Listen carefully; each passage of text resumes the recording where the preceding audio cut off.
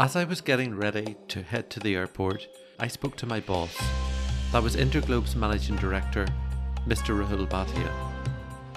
We spoke briefly about the ordeal, and we were thankful at long last that we were able to speak to each other.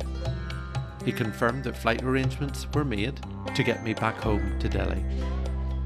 5:30 p.m, I was on that flight. I remember as we took off and got higher into the sky, I looked down on Mumbai and I wished it all the best.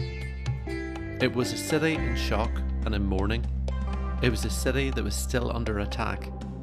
Some part of me felt guilty escaping and leaving the people of Mumbai, but I knew I would return. Landing in Delhi, I sighed another sigh of relief. Aircraft parked on sand, doors opened, and I was first out. To my surprise, but also my delight, there was Rahul, my boss. He was there to meet me at the bottom of the steps of the aircraft. Outstretched hand and comforting words.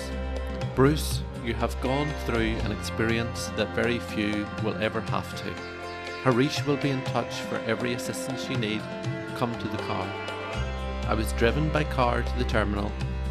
No bags to collect, so I was out of the airport very soon.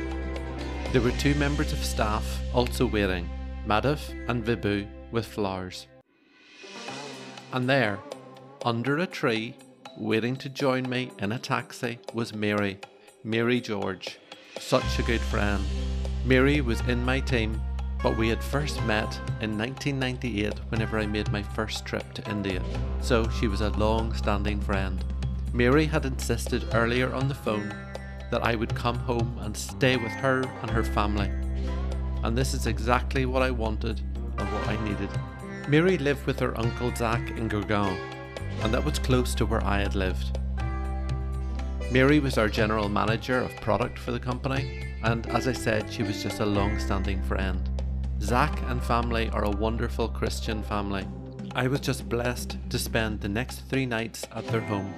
Thank you, Mary, Zach, Leela, Anitha and Alex, Dan, Joel and Sarah and Lisa. You gave me the strength to start my recovery and the opportunity to feel completely at home. I will never forget your kindness. We spent the next 40 hours watching events in Mumbai continue. The Taj was under siege for a total of 60 hours. My priority was to get a flight back to Belfast, to my wife and to my parents. Saturday was the first available flight with Virgin Atlantic, and I quickly confirmed a seat on that flight. While waiting for Saturday, my next priority was to see a counsellor. My company was able to set up a session with a trauma counsellor at a local Indian hospital. I'd never gone through anything like this before, and I had 2 important questions. What I've just gone through and what I've witnessed, is it okay to talk about it? Will it help? Or will that just prolong the pain? My second question was, what happens if my company doesn't give me the support I might need? I don't know if I can come back to India once I get home. How long will their patience or understanding last? How do I talk to them about it? The counsellor gave me the green light to talk, tell those who will listen.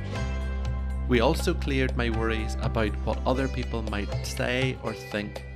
If I talk about it, will it seem that I'm seeking too much self-attention? I know it's just so much bigger than me. Isn't it strange the way our minds sometimes work? With regards to making up my mind about what to do and the future, the counsellor talked through the concept of self-permission. So what is self-permission? I related it to my gut feeling. Have you ever had a gut feeling about something? Maybe it's that bad gut feeling about something that's going to go wrong, or perhaps a good gut feeling that everything will be good. Taking gut feeling a stage further is when you know deep down what is the best thing to do. Not just what we want to do, but also what we need to do for our own highest good. How many times do we, even knowing this, still not follow through? Excuses could be guilt, or telling yourself that you shouldn't. Or a big one for me growing up in Northern Ireland was, what will other people think, or what will other people say? However, in an ideal world, with no excuses or guilt, we would go ahead and do it. Self-permission allows you to give yourself permission because you need to do it. It's not negative, it's not self-centered, it's a concept that you should always act in a manner that serves your highest good, and the highest good of all. In the workplace and being a people leader, I used to talk about the dangers of becoming a victim. Playing the victim or being a martyr will sell yourself short and ultimately rob others of what you most want to give them. For example, in my role in India as a CEO, it would have been easy for me to use an excuse of taking no breaks for lunch, no vacation time, using the excuse that the company or the staff need me. But what would happen if there was no downtime? The company or the staff would be ultimately shortchanged, as all they would have is a burnt out Bruce, exhausted and perhaps even resentful, whether that be conscious or unconscious. So we do have this choice. I just recommend, whatever it is, give yourself permission and then just do it.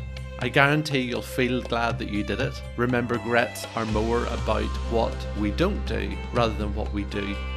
The end of the story for me was that as long as I can give myself permission to do the right thing, that it will be ultimately the right thing for all in contact with me. If my company can't agree, that is not my issue. It is their issue to work on. No malice, no negatives, just simple fact and self-permission. So how did I get on? I tried to listen to my inner voice and to find out what I really wanted or needed to do. However, I ended up pushing myself and I returned back to India for a board meeting 2 weeks later. I completed that task and hid and suppressed my true feelings throughout that meeting. After Christmas, I remained in India until the 19th of March 2009, which was just short of fulfilling my 3-year contract with Interglobe. To be honest, I'm not sure that the final return was the best thing for me to do. I still regret returning to work so soon, but this was my first attempt at self-permission.